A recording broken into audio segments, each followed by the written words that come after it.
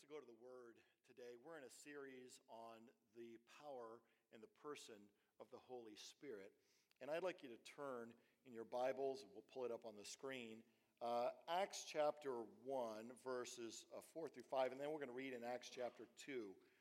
These are passages that we've covered, but I'm covering them thoroughly from different angles so that we can kind of lay a foundation on the nature of the Holy Spirit in the church. So let's read Acts 1, 4 through 5, and then in chapter 2. It says this, "And while staying with them, he ordered them not to depart from Jerusalem, but to wait for the promise of the Father, which he said, 'You heard from me.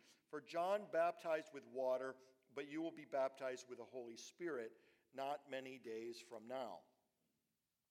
And then in Acts chapter 2, reading from verse 38, it says, "And Peter said to them, 'Repent and be baptized, every one of you, in the name of Jesus Christ for the forgiveness of your sins, and you will receive the gift of the Holy Spirit. For the promise is for you and for your children and for all who are far off, everyone whom the Lord our God calls to himself.'" Let's pray. Heavenly Father, we're grateful for your word. We're grateful for the truth that we receive through it. We're grateful that it's inspired of the Holy Spirit, and through your word, we can receive the gift and the blessing and the power of the Holy Spirit in our lives. God, we ask for that today. We ask that you wake us up deeply inside, God, that your perfect purposes will be accomplished in our lives. And we pray it in Jesus' name. And everybody said. Now, last week I talked about holiness. I talked about the truths of holiness in the Scriptures, in particular in relation to what it is to receive and walk in the Holy Spirit of God. And part of that message was a little bit the aspect of what we might call Pentecostal heritage. It's a good time to talk about heritage. It's the 4th of July week. But I'm talking about not our political nation, but I'm talking about the holy nation of the church. And I talked about the roots of the Pentecostal charismatic movement last week, and the nature of the holiness movements of the late 1800s, and how that led into this tremendous outpouring and revival in the early 1900s. And I talked about some of the things that the holiness movement did right, and some of the things that were what might be called excesses, and how we want to kind of hit that sweet spot in the middle, if you want to put it that way, where we focus on what is truly a biblical standard for holiness. And in a way, I'm kind of continuing that today, not talking so much specifically about holiness, but talking about this blessing of the Holy Spirit that was the mark of Pentecostal charismatic movement and experience, and still is today. Now, let me talk a little bit about how early Pentecostals felt about this gift, receiving the baptism of the Holy Spirit and the manifestation of miraculous gifts that goes with it. You may say, well, now why are we talking about them? Why aren't we talking about us today? Well, really, I am talking about us, but there are some mindsets and different things that are kind of held over. And just like with holiness, there's some things that early Pentecostals got right, and there are some things that early Pentecostals, you might call, again, were sort of excesses. Now, let me talk about what they did right. It was a belief, and still is among certain movements, certain Christian denominations, if you want to put it that way, that believed that the gifts of the Holy Spirit are passed away. This is called cessationism. Cessationism. This is the belief that the gifts have ceased. Right? So that's why it's called cessationism.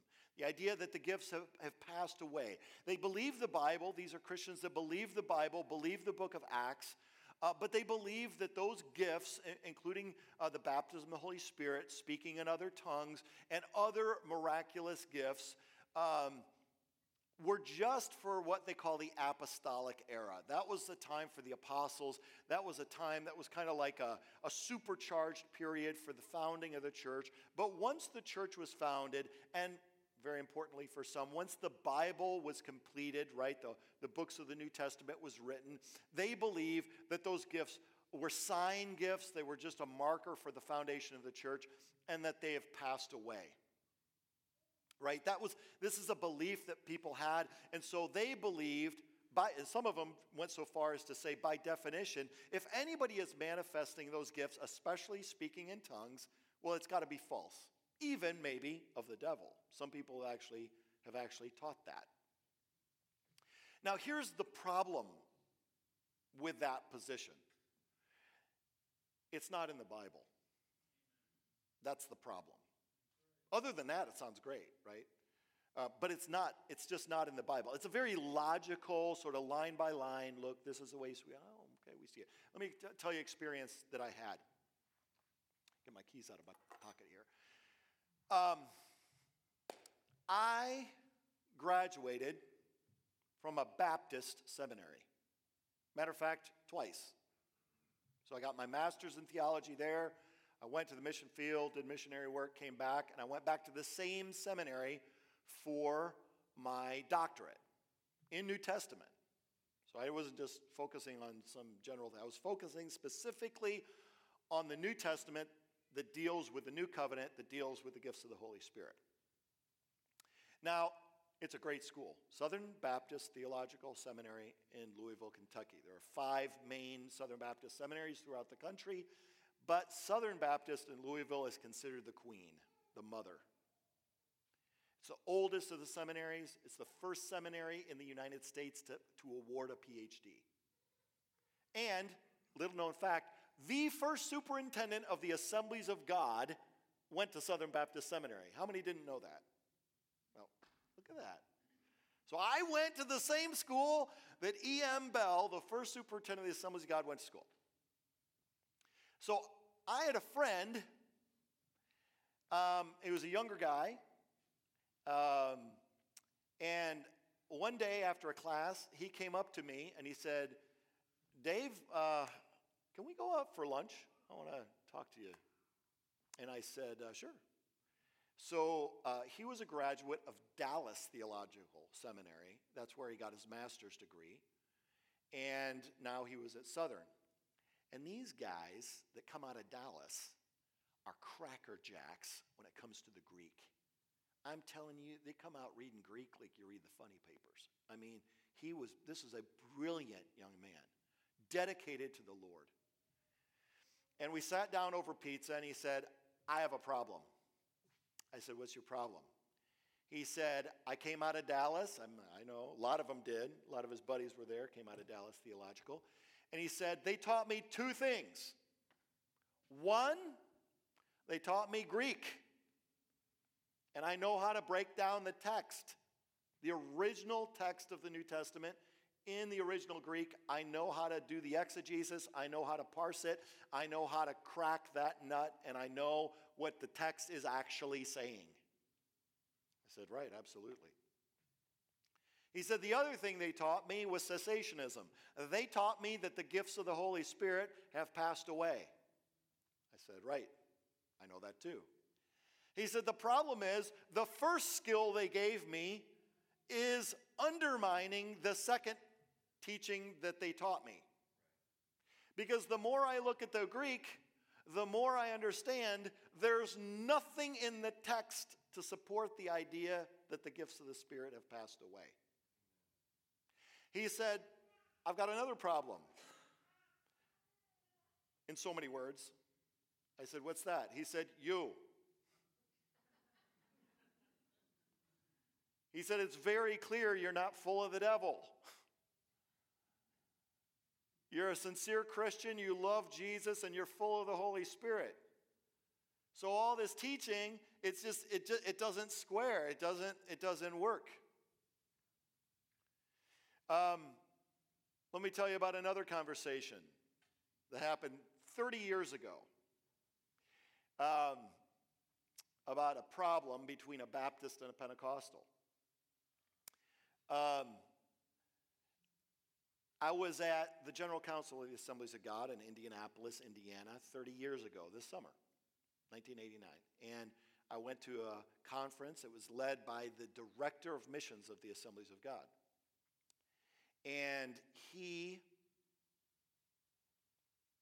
told a story about how he was attending the convention of the Southern Baptist movement. Right? This now, it might seem strange to you that the head of the missions of the Assemblies of God would go to the Southern Baptist Convention, but if you understand on the mission field how much Baptist and Pentecostal missionaries actually work together to reach the lost, you'd understand it better. So it's one thing, in the United States, you got, little town in middle America, and you got the Baptist church on this corner and the Pentecostal church on this corner, and the people are all, and then they go in, leaning, and then they go their way. This competition between churches. On the mission field, that's a different thing. You're in the trenches, and any Christian there, especially from your own country, you're working together. So that's why he was at this conference.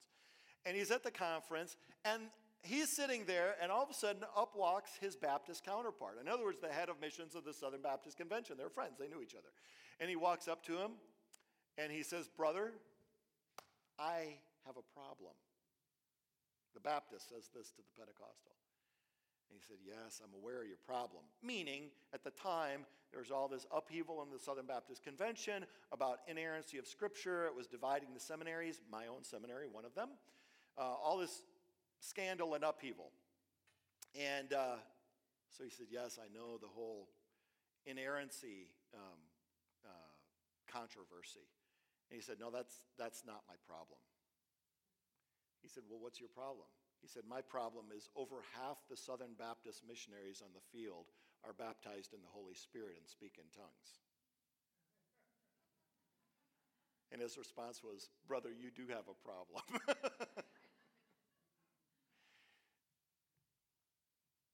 So the Pentecostals, the early Pentecostals, I talked last week about Agnes Osmond, January 1st, 1901, baptized in the Holy Spirit, convinced that speaking in tongues had not passed away after a deep study in the book of Acts, convinced it was for today. Charles Parham lays hands on her. She gets baptized in the Holy Spirit, starts speaking in tongues, and it just begins to rip. It just begins to move, and it becomes a worldwide movement that continues to this day.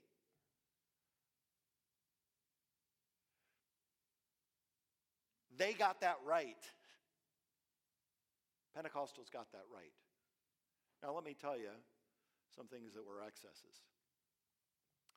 Some Pentecostal movements, denominations, came to the conclusion that unless you spoke in tongues, you weren't a Christian. That is not in the Bible. That is not in the Bible. But they became so ingrown and so what I would call sectarian. They became so fierce about waving their own little flag of their own little group that they said, unless you're baptized in the Holy Spirit, you can't be assured of salvation. Listen. I'm older than a lot. I'm younger than others. But I've been around. And I'm going to tell you, I've learned something in the last 40 years that I've been a Christian. The second we step out from under the umbrella of biblical truth, we pay a price. There's a saying in Spanish that I learned in language school, and that was, más papista que el papa. Más papista que el papa means more papist than the Pope. Don't be more papist than the Pope. Don't be, my dad used to call it gilding the lily. Don't be so zealous that you go beyond what is written in Scripture. You following? That's something that's a truth that must be grasped. So it's the power and the gifts of the Holy Spirit are true. They're real. They're for today. They're for everybody. But don't go so far as to say, and if you don't have it, you don't belong to the Lord Jesus like I do. That's wrong. That's just wrong. Another teaching that came out, and these are connected, and this goes back to the holiness thing, is Speaking in tongues is the ultimate sign of sanctification. This comes out of the Wesleyan tradition. This comes out of the teaching of John Wesley, Methodism. Methodism, the very idea of Methodism was John Wesley developed a method by which you could reach sanctification, step by step by step in your life, until you are actually sanctified, in quotes, capital S, you're without sin, in this life. And people were these holiness people I talked about last week were looking for a sign. Is there a sign? Is there a marker? Is there something that happens in me where God plants his flag and says, it's soup. You're done. You've reached sanctification. They were looking for that. It's kind of like King Arthur and the quest for the Holy Grail. Are we ever going to find it? I'm going to tell you, yes, we're going to find it. When we see Jesus face to face, that's when we're going to find it. But until that time, no. So I believe in sanctification. I believe in the holiness movement, but that's an excess that was in the holiness movement that splashed over into Pentecost. And people thought that once I speak in tongues, then I'm sanctified, capital S. I'm done. Now, here's the problem with that. That's also not in the Bible. That's just not in the Bible. And we've seen over the top, and if you haven't seen it, and you speak in tongues, go look in the mirror and you'll see it. People who speak in tongues who still sin. Say it isn't so.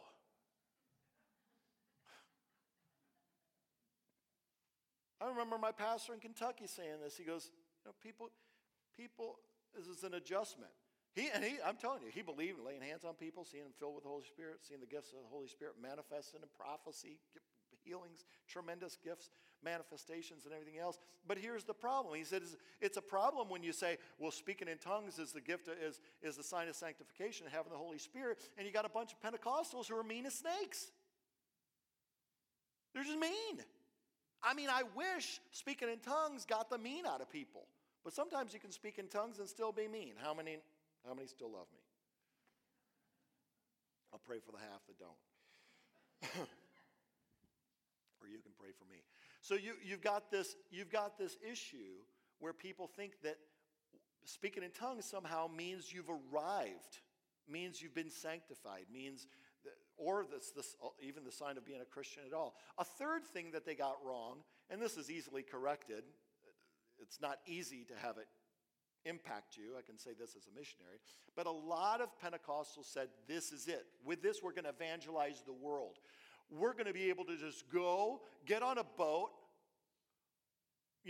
sail over to Korea, get off the boat, and we'll just be speaking in Korean. We'll just speak in tongues. We don't have to learn language. And they found out the hard way, that isn't true. That isn't true. Now, in a weird way, they were right, because the Pentecostal charismatic outpouring led to a boom in evangelism and a boom in missions. And the nations have, in fact, through the manifestation of God's power to witness, that is in the Bible, led to this tremendous growth in missions. The 20th century has been a growth in missions, and into the 21st century that has simply exploded. That's a tremendous, powerful gift. But the idea that I don't need to learn another language, I spent a year in language school, and I can guarantee you, I was baptized in the Holy Spirit before I went to language school, and I spoke in other tongues before I went to language school, but speaking in Spanish is a different thing entirely. There are cases, there have been cases, miraculous sign cases where somebody was, and I shared some of those last week, where somebody, there's a famous story of T.L. Osborne. How many have heard of T.L. Osborne? One of the great missionary greats of the 20th century. Actually, at one point, that man actually laid hands on me, gave me a word from God. He was a tremendous, powerful man of God.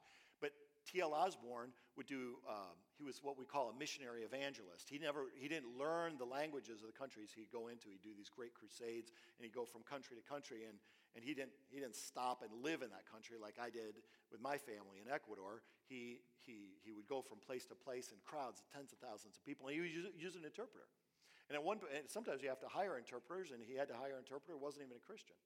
And at one point, he gets up to preach, and the guy had, I think, done a service or two for him. And finally, the guy just said, I've had enough of this. I don't want anything to do with your Jesus, and stalked off the stage. And so here's T.L. Osborne looking at 100,000 people, and he doesn't speak the language. And he said, Jesus, give it to me.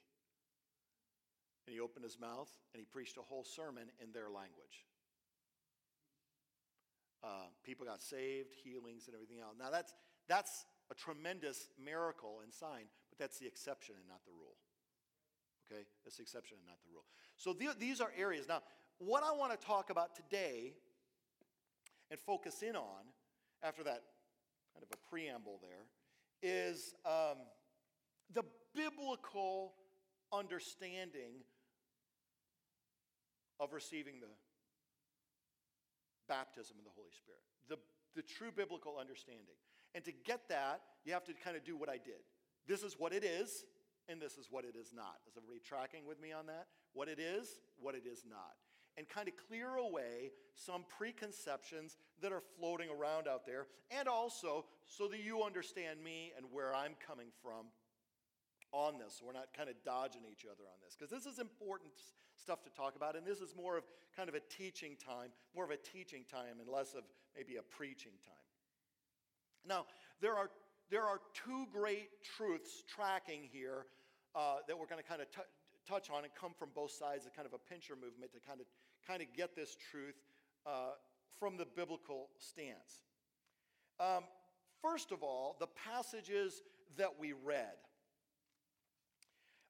Jesus calls the baptism in the Holy Spirit the promise of the Father.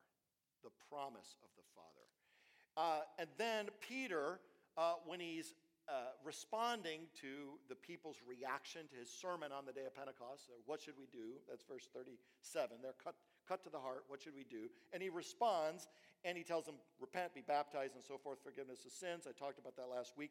And you'll receive the gift of the Holy Spirit. Everybody say gift. It's a gift. And then he repeats what Jesus says. He uses that word, promise. The promise is for you. The promise is for you.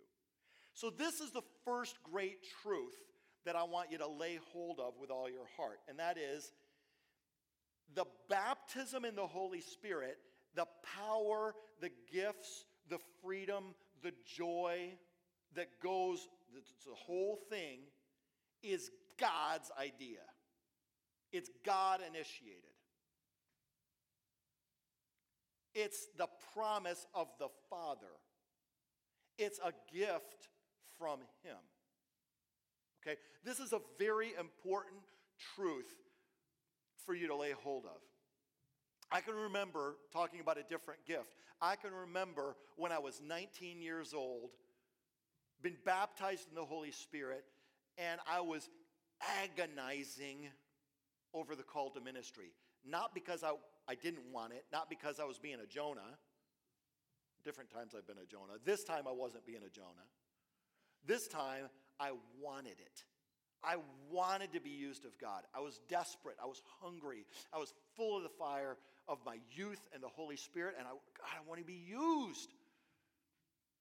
God, you're calling these other people in ministry. Why won't you call me? I want you to be, I want to be used of God. I would lose sleep over it. I would weep in the altar. I would seek God. What I didn't recognize was that was the call. Right? That was the call. If you desire God, any desire that you have for something of God, a desire to be used of Him, a desire to flow in the gifts of the Holy Spirit, not for your own glory, but you desire to be used for His glory and see people set free, and you want to lead people to Jesus. That's from God. You don't need to plead with Him for Him to give you what He has established that you would have from the foundation of the earth. It's His idea. You're not good enough in your nature, left to yourself. You're not virtuous enough to want that on your own. Hope nobody's insulted by that, but none of us are. Jesus said, no man comes to me unless the Father draws him. That's God initiated. His Holy Spirit draws you. That's God initiating it. That's God's redemptive work in your life. And then you have cases like John the Baptist, whom the angel Gabriel said to Zechariah, his father, he says he's going to be filled with the Holy Spirit from his mother's womb. Well, I mean, that's pretty clearly God's initiating that one, right? It wasn't like here's this baby in his mama's womb saying, I'm going to fast and pray for 40 days here. You know, I'm going to pinch the umbilical cord and fast. You know, I mean, come on. It's like this whole thing is God's idea. And so this is the truth that we need to lay hold of. This is the understanding that we need to have. That when somebody comes to Jesus, I'll even go a step before that. When somebody is in the process of coming to Jesus, the Holy Spirit is upon them.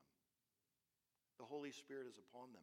And when they say yes to Jesus, they're saying yes to Jesus through a gift of faith and grace that's given by the Holy Spirit. And when they're born again by the power of the Holy Spirit. So if somebody is sincerely naming Jesus as Savior, it means they have the Holy Spirit. Is everybody following me on that? All right. Those are truths.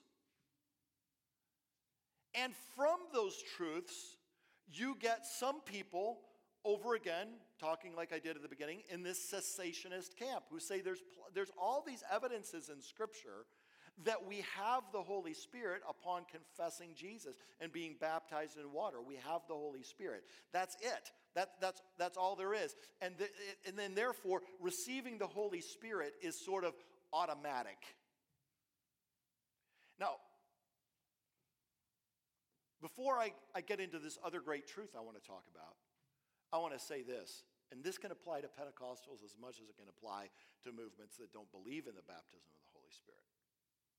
Listen to me. This is important. When the Holy Spirit, the person of the Holy Spirit, becomes to you nothing but a doctrinal truth, like a box that you check. I believe in the Holy Scriptures. I believe they're inspired. Check. I believe in the Trinitarian Godhead. I believe in God the Father, God the Son, and God the Holy Spirit. Check, check, check. I believe in the fallenness of humanity. Check.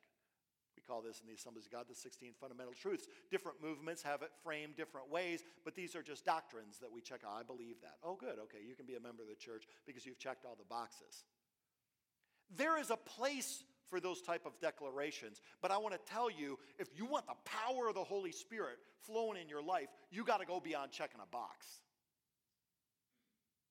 It's got to be a reality in you. And this is why I've seen it over and over again. I've seen it as a missionary. I've seen it as a pastor. I've seen it as a professor praying for students in my office. I've seen it when I was doing campus ministry. You start to talk about the baptism, even for people that want it, even people who are hungry for it. I've seen people literally tremble. Their flesh trembles. Their voice is trembling. There's a nervousness. Why? Because it's one thing to talk about God in principle. It's another thing when God Almighty shows up and touches your mortal flesh. That's something else entirely. Because our mortal flesh begins to tremble and come apart at the touch and the presence of the Holy Spirit. My sister, my older sister, she was at Notre Dame before I was. I think I've told the story before. She went to a prayer meeting, a couple of charismatic nuns laid hands on her. Got to be careful of those charismatic nuns, man. They got lightning in their fingers. They laid hands on her. She collapsed and she wept, probably for 10 or 15 minutes. She just wept and wept and wept. I've seen that many times. Not every time. It's never. Everybody's different. But she just wept. Something came apart inside of her. Something melted. Something broke inside of her. Later, she began to speak in other tongues. but there was this power that came upon her. This is something that you, hey, I'll say it, even if you already speak in tongues. This is something that we as a church, God desires of us and for us. He desires for us to cross a line where this is not just a doctrinal declaration where people look on our website and go, oh, is it okay? Oh yeah, they believe in that. Okay, good. Or not good. It's not just about some doctrine that we say that we believe in our head. This is about drawing close to God, and this is the difference between miracles and being Pentecostal in name only. God save us from being Pentecostal in name only. We want God's outpouring, and we want his presence. And this leads to this second truth, and I want you to look over in Acts chapter 19. This is the subtlety to this truth. We understand, we've just covered, hey, if you believe on Jesus, you've got the Holy Spirit. You couldn't have believed on him without the Holy Spirit. So you've got the Holy Spirit. The Holy Spirit's in you. It's a gift. It's a promise. It's what he does. You don't have the virtue. Who would have thought this one up? This is God's idea, lock, stock, and barrel. It's God's idea. It's God's initiative. It's God's gift. It's God's promise. It's God's doing. That's all true. But I want you to read with me Acts chapter 19, starting in verse 1. This is a story, but a truth comes out through this story. It says this, and it happened that while Apollos was at Corinth, Paul passed through the inland country and came to Ephesus. This is in the area that we would call Western Turkey today. There he found some disciples, and he said to them, "Did you receive the Holy Spirit when you believed?" And they said, "No, we have not even heard that there is a Holy Spirit." And he said, "Into what then were you baptized?" They said, "Into John's baptism." And Paul said, "John baptized with a baptism of repentance, telling the people to believe in the one who was to come after him, that is, Jesus." On hearing this, they were baptized in the name of the Lord Jesus. And when Paul had laid hands on them, the Holy Spirit came on them, and they began speaking in tongues and prophesying. There were about 12 men in all. Now here's the situation. Paul arrives in Ephesus. He's not been in the city before, and there's already what we would call a nucleus of disciples there. Paul himself, we understand from the scriptures, Paul himself did not understand the full nature of this fellowship, of this sort of nascent fellowship, this very beginning baby fellowship of believers. He didn't understand the nature of them. And he asked them a question, assuming that they've been baptized in the name of Jesus. That's very important for you to understand. Because later in the passage he goes, wait, okay, how could you not know that there's a Holy Spirit if you've been baptized into the name of the Father and the Son and the Holy Spirit, right? So when they say, we haven't even heard that there is a Holy Spirit, bing, bing, bing, that's a note to him, hey, there's something's awry here. That's why he says, well, what baptism were you baptized into? Well, John's baptism. Oh, okay, now I get it. But up until that point, Paul was under the impression that they were Christians. Is everybody tracking with me? They were Christians. They'd been baptized in the name of Jesus. But here's the thing. Assuming that they were baptized into the name of Jesus, he asked them a question. He said, did you receive the Holy Spirit when you believed?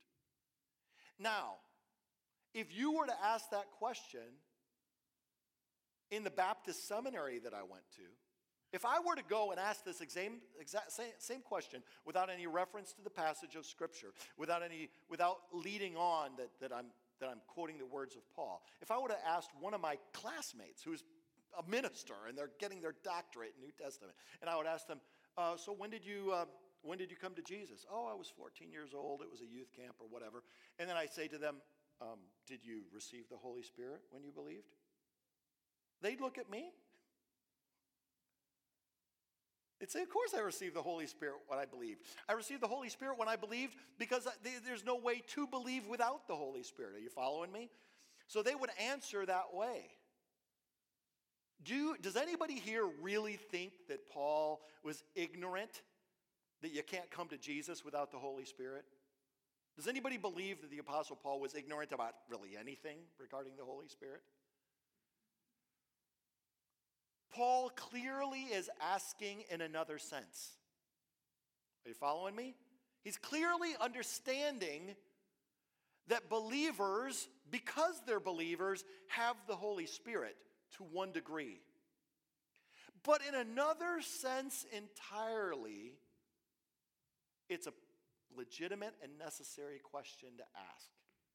Did you receive the Holy Spirit when you believed? Because what follows in the passage tells the rest of the story. Once they're baptized in the name of Jesus, then he lays hands on them. If baptism in the name of Jesus is enough, why didn't he just stop there? But it's not enough. He lays hands on them, and what happens? They're filled with the Holy Spirit, and they speak in other tongues and they prophesy. This is what we call the second blessing. The second blessing. Now, the phrase second blessing is not found in the scriptures, but the truth behind it certainly is. Just like the word Trinity isn't found in the scriptures, but the truth behind the Trinity is there. In the same way, we have to understand this. It's biblical. It's over and over, and I'll cover more of it next week. But it's over and over again. This is a fundamental truth. Now, let me tell you something. I pray for a lot of people to receive the baptism in the Holy Spirit. And I've become convinced that the number one issue for people being impeded in receiving the flow and the power of these gifts, and the number one issue why other Christians don't lay hands on people for them to receive, is teaching. This is confusing to people. They're confused because we're not submitted to the biblical mindset. In the biblical world, in the book of Acts, this happens over and over and over again, to where people come to Jesus, and that means the Holy Spirit's with them. That means they've been regenerated by the power of the Holy Spirit. It means they've been convicted by the Holy Spirit. They've repented by the power of the Holy Spirit, and they're born again by the power of the Holy Spirit. That's one level of receiving the Holy Spirit. But being clothed with power from on high is a horse of a different color. It's another thing. It's another thing entirely. That is something that we have to get deep inside of us. God is not playing games. He's not playing keep away. And the power of the Holy Spirit clothing you from on high is every bit his idea as getting you saved in the first place. It's the same Jesus. It's the same Holy Spirit. It's the same blessing. It just goes to a different level. Put it simply, when you get saved, the Holy Spirit is given to you to fill you and to renovate you unto your salvation. But when you're clothed with power from on high, you're given power to witness to other people for their salvation. Now, anybody can tell anecdotes, but I'm telling you, this is personal experience for me, and it burns inside of me. When I got saved, and I went off first I was in high school, and then I was in college. It was everything that I could do to keep myself afloat in Jesus. I was praying, I was reading the Bible, I was going to Bible studies. But I'm just going to be blunt. I wasn't being very successful at leading people to Jesus. When I got baptized in the Holy Spirit, things changed. Things changed. I had power and to spare. I had the power that I needed to overcome the rejection and the conflict that naturally comes when you're trying to lead people to Jesus. Because you're not going to bat 1,000, man. Even Jesus didn't bat 1,000. So for the kind of power that you need to touch other people's lives and to reach into their lives, you're going to need something different. Jesus said, don't Don't leave home without it. It's a very, very powerful thing. Now let me close with this passage. This is Luke chapter 11. I'm going to read from verse 9. Famous passage about asking. It says, "And I tell you, ask, and it will be given to you.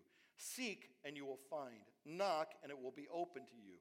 For everyone who asks receives, and the one who seeks finds, and to the one who knocks it will be opened. What father among you," here we are with fathers and gifts again, "what father among you, if his son asks for a fish, will instead of a fish give him a serpent? Or if he asks for an egg, will give him a scorpion?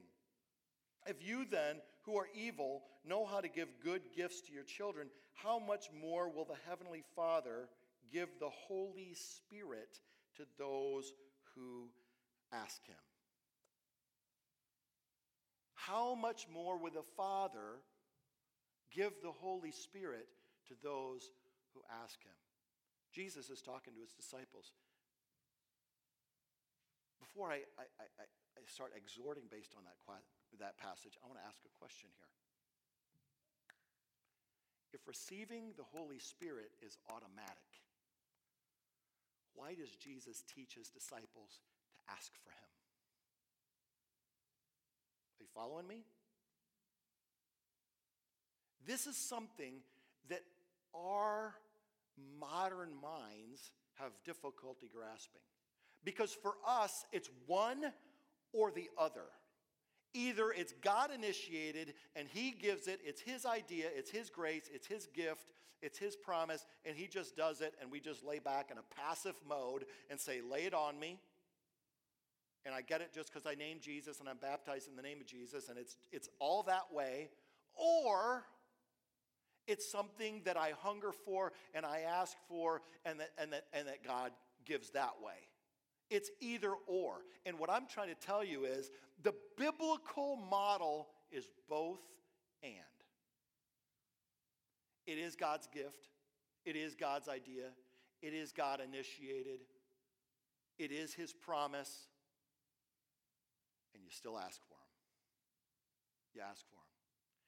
This, folks, is about what we call posture. Remember when you're a little kid, your mom said, "Sit up straight." Get your posture right. When I'm talking about posture here, is I'm talking about your position in relationship to God. Right?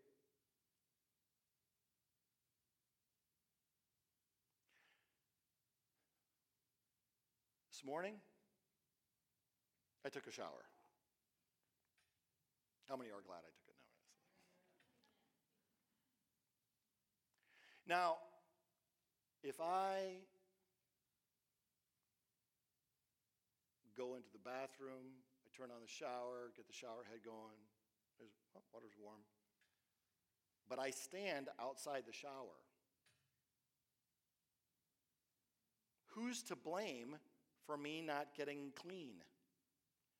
I mean, I could stand there and say, "Oh, God, why does this always happen to me?" I mean, there's all this water and I'm not getting wet, and come on, Lord. That's a simplification. There are some issues that are more complicated, but on this I'm going to tell you,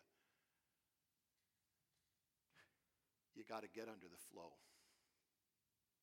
Last week, talking about holiness was about posture.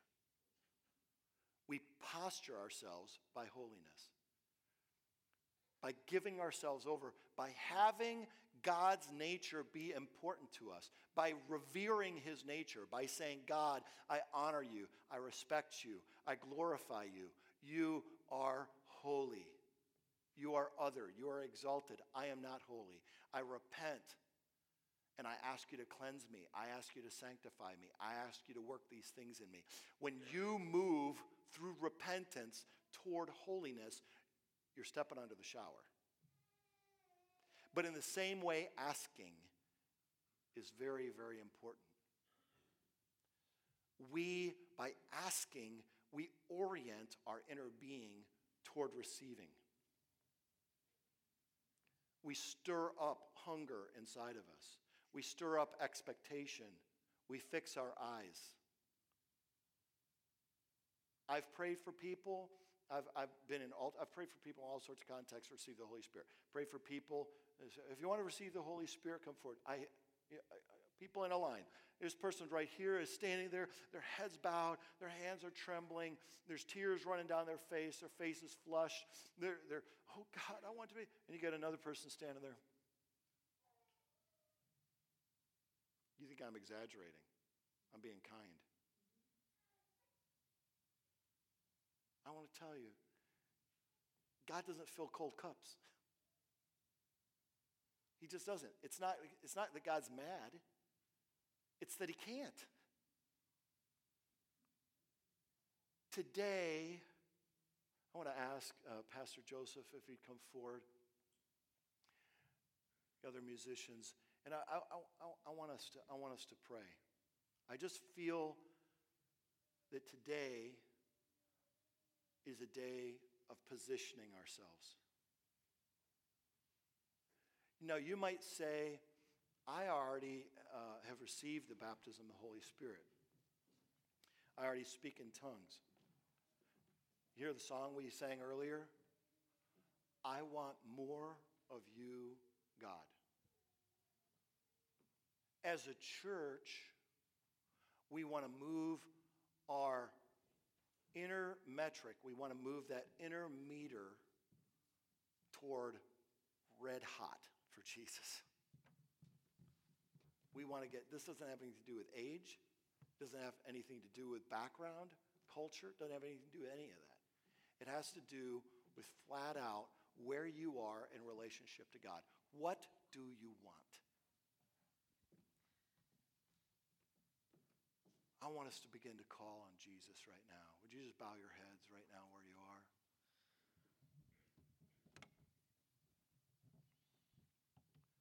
Jesus, Jesus, Jesus.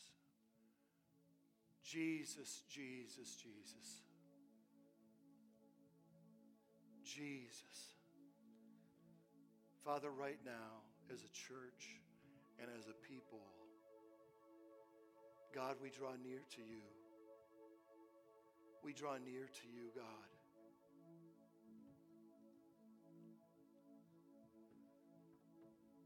God, we're asking for the second blessing all over again. We're asking for individuals. And we're asking as a church, God, that in our midst you would pour out your Holy Spirit. God, we ask, Lord, that from the basics of the ministry of the Holy Spirit, conviction of sin, that sinners would be saved. God, that cold hearts would be set aflame. God, that our private lives, with all the skeletons in our closets and all our secret sins, Jesus, that you would lance that boil and that the power of the Holy Spirit would come in.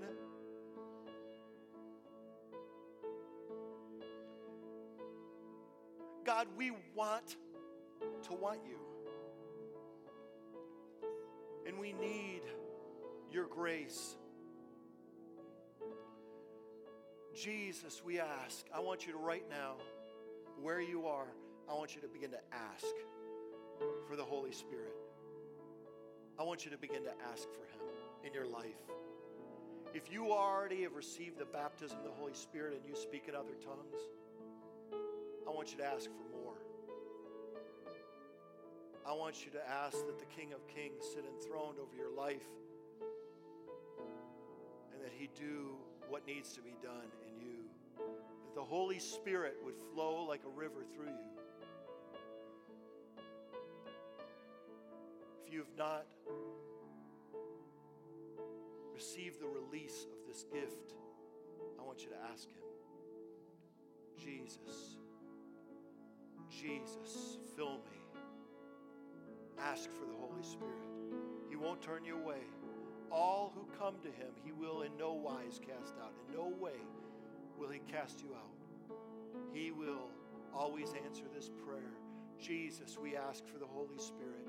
Just as you taught us, Lord, you taught us to ask you for the Holy Spirit of God. We ask you, we ask you. We don't take it for granted.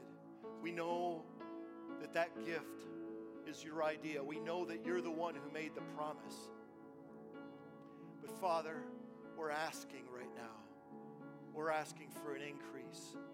In Jesus' name, in Jesus' name, in Jesus' name, in Jesus' name. You know, I just feel led right now. Would you place your right hand on your heart? Just place your right hand on your heart. And I want everybody to pray this prayer after me, out loud, good and strong. Pray this prayer. Lord Jesus, I repent. I ask you to come into my life afresh and anew and be my Lord. I surrender my will to you. I want everything that you have for me. Cleanse me. Break every chain off of me. Fill me with your power and your Holy Spirit.